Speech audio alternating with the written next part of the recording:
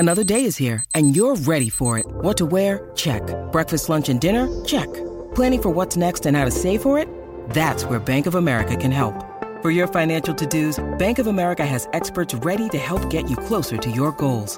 Get started at one of our local financial centers or 24/7 in our mobile banking app. Find a location near you at bankofamerica.com/talktous. What would you like the power to do? Mobile banking requires downloading the app and is only available for select devices. Message and data rates may apply. Bank of America N.A., member FDIC. On Giddy Up, the Hong Kong Corner. For the latest on Hong Kong racing, go to hkjc.com. Yeah, I think you'll probably be off in the next season or two, I reckon. So don't forget us when we get to Hong Kong, and don't forget our name, JD. Oh, geez, I hope you're right. No, we've got a done deal, Philly, to win a classic first. Yep, perfect. That'd be the right timing. Before we let you go, can you say get on Mr. Brightside and Mandarin for us? No, but I can say ni yao hambao bao ma, which means you want a hamburger. Yes, please. I'll have a hamburger with a lot. Good on you, JD. Always great to catch up with you, mate. And bring on the King Charles. See ya. I only know a little bit of Indonesian. Mercy Makul up at Kebab Bake Saja. Namaste, Gareth. There you go, a bit of fun with JD Hayes there. And Hong Kong Corner, and Tom Wood joins us. He's probably thinking, what the hell are these boys talking about? But Tom, good morning to you. We're having a chat to David Hayes for Hong Kong Corner a few weeks back, and he mentioned maybe JD Hayes could be the one out of his three boys that puts his hand up to head to Hong Kong one day and train in Hong Kong. And I asked JD there on Monday, and he said he would love to, and he knows a little bit of Mandarin as well. He would be... I reckon he'd be a wonderful ambassador for Hong Kong racing if he ever turns up there.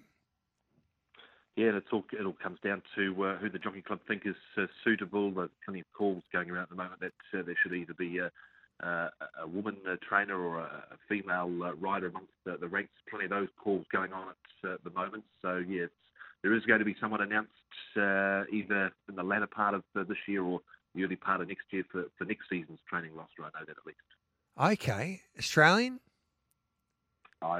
That's all I know is that it's going to be someone will be announced. Don't know where they're from, what background they've got, but the roster's going through a rejuvenation period. So they announced Jamie Richards sort of prior to sort of international, the end of sort of November. So maybe it comes then, or maybe it comes after the December feature.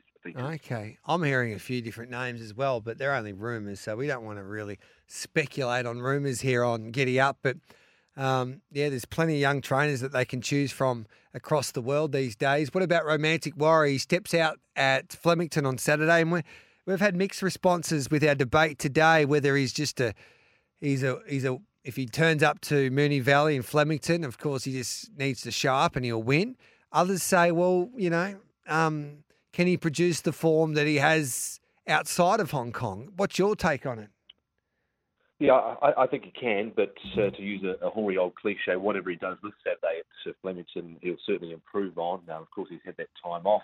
He's had all those rigorous veterinary protocols to go through. He's had the feed issues, but it looks like he's coming on well. His trainer, Danny Shum, arrived out of Melbourne in the last 24 hours, and we had on our Racing to Win program yesterday Declan Schuster, racing rider for the Jockey Club, who's down in Melbourne, and he said the camp are happy where things are at with him at the moment, and he's finally settled in well, and it will be a little bit different for him because, of course, here in Hong Kong, he just has to walk to the races, where this time round over the weekend at Flemington, he used to be trucked from Werribee into Flemington. He's got to stand at a tie-up for all day, all things that he's not used to doing. Yeah, so that will be interesting. So it'll be a learning experience for him anyway. But he did have that hit out at Flemington the other morning. Yeah, he did. I imagine he wouldn't have stood around in the tie-up stall all morning. So yeah, it's going to be different things for him. Let's hope the rain stays away from Melbourne, because that will bring a bit of an unknown element as well. But if he runs to his peak rating here, and horses like Amelia's Jewel, they're talking with a Cox Plate and whatnot, she'll have to improve 3.5, 4 lengths to beat him. Yeah, so that'll be interesting to see. And I think she might have that up her sleeve as well. We just don't know how good she is. So hopefully that does happen, but it's probably looking unlikely than likely at the moment, but a lot can change there. Huey Bowman, he still leads the Jockey Premiership by 1, but Zach Pert made a big splash there on Sunday. Yeah, he had a couple of winners, Zach, including the Group 3 National Day Cup. Hugh didn't actually have a winner on the Sunday card at Sharpton, but he's got, a good enough book of rides with Happy Valley tonight. He's got a couple there for Casper Downs, which look strong chances. So he's ticking along nicely. Was actually talking to him down at a kids' playground on Saturday morning. So he's happy with how things are going. All right, then, sensational. What about tonight? Can we find a few winners? Hugh Bowman ride, race 3, number 2, Explosive Witness. Now, this horse hasn't won for over 1,000 days, and he's been so unlucky his last couple, and his racing style is conducive to being unlucky because he gets back and always runs on, but he's been finding traffic and brick walls in front of him. He's got barrier number 1. Hugh's the typical sort of jockey that should suit this sort of horse with his racing style, over 1,000 metres. Barrier 1 is neither here or there with him because he gets back. So it's going to be a big chance. Again, he's ready to win this horse. His last win was up in the 90s. He's off a rating of 77. So race 3, number 2, Explosive Witness. The other one, a couple that I don't mind on the program outside of Explosive Witness, who is the best, come up in race 6, number 1, Denfield. He got cleaned up at the start last time. He actually missed it just a tad, and then he got checked at the start, which was a consequence of being slow away. But if he jumps, he should win. Race 6, number 1, Denfield for Danny Shum and Zach Curtin. Righteous Arian might be some value in the following race. Race 7, number 1. Look to trial well enough. Vincent Ho riding for Tony Cruz. So race 7, number 1.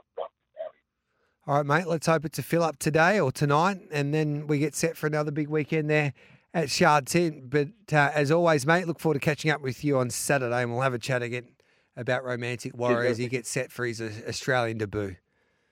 Thank you. Cheers, Gary. There's Tom Wood from the Hong Kong Jockey Club. That is it for Giddy Up on this Wednesday. All thanks to Bet365, the world's favourite online betting brand. Imagine what you could be buying instead for free and confidential support. Visit gamblinghelponline.org.au. I'll be back tomorrow morning for a big show. Stable Mail on a Thursday, the weekend preview team as well, just after 9:30. We'll have Bag of Tips, all of the regulars on a Thursday. Don't forget the Breeding Bloodstock and Banter podcast with the Captain Guy Mulcaster. That'll be dropping on our Giddy Up platforms as well later on in the afternoon. But for now, have a wonderful day. Toby McKinnon coming up next for Trots Life. And it's a big weekend in the Trots as well with the heats of the Derby and the Oaks in Victoria at Melton.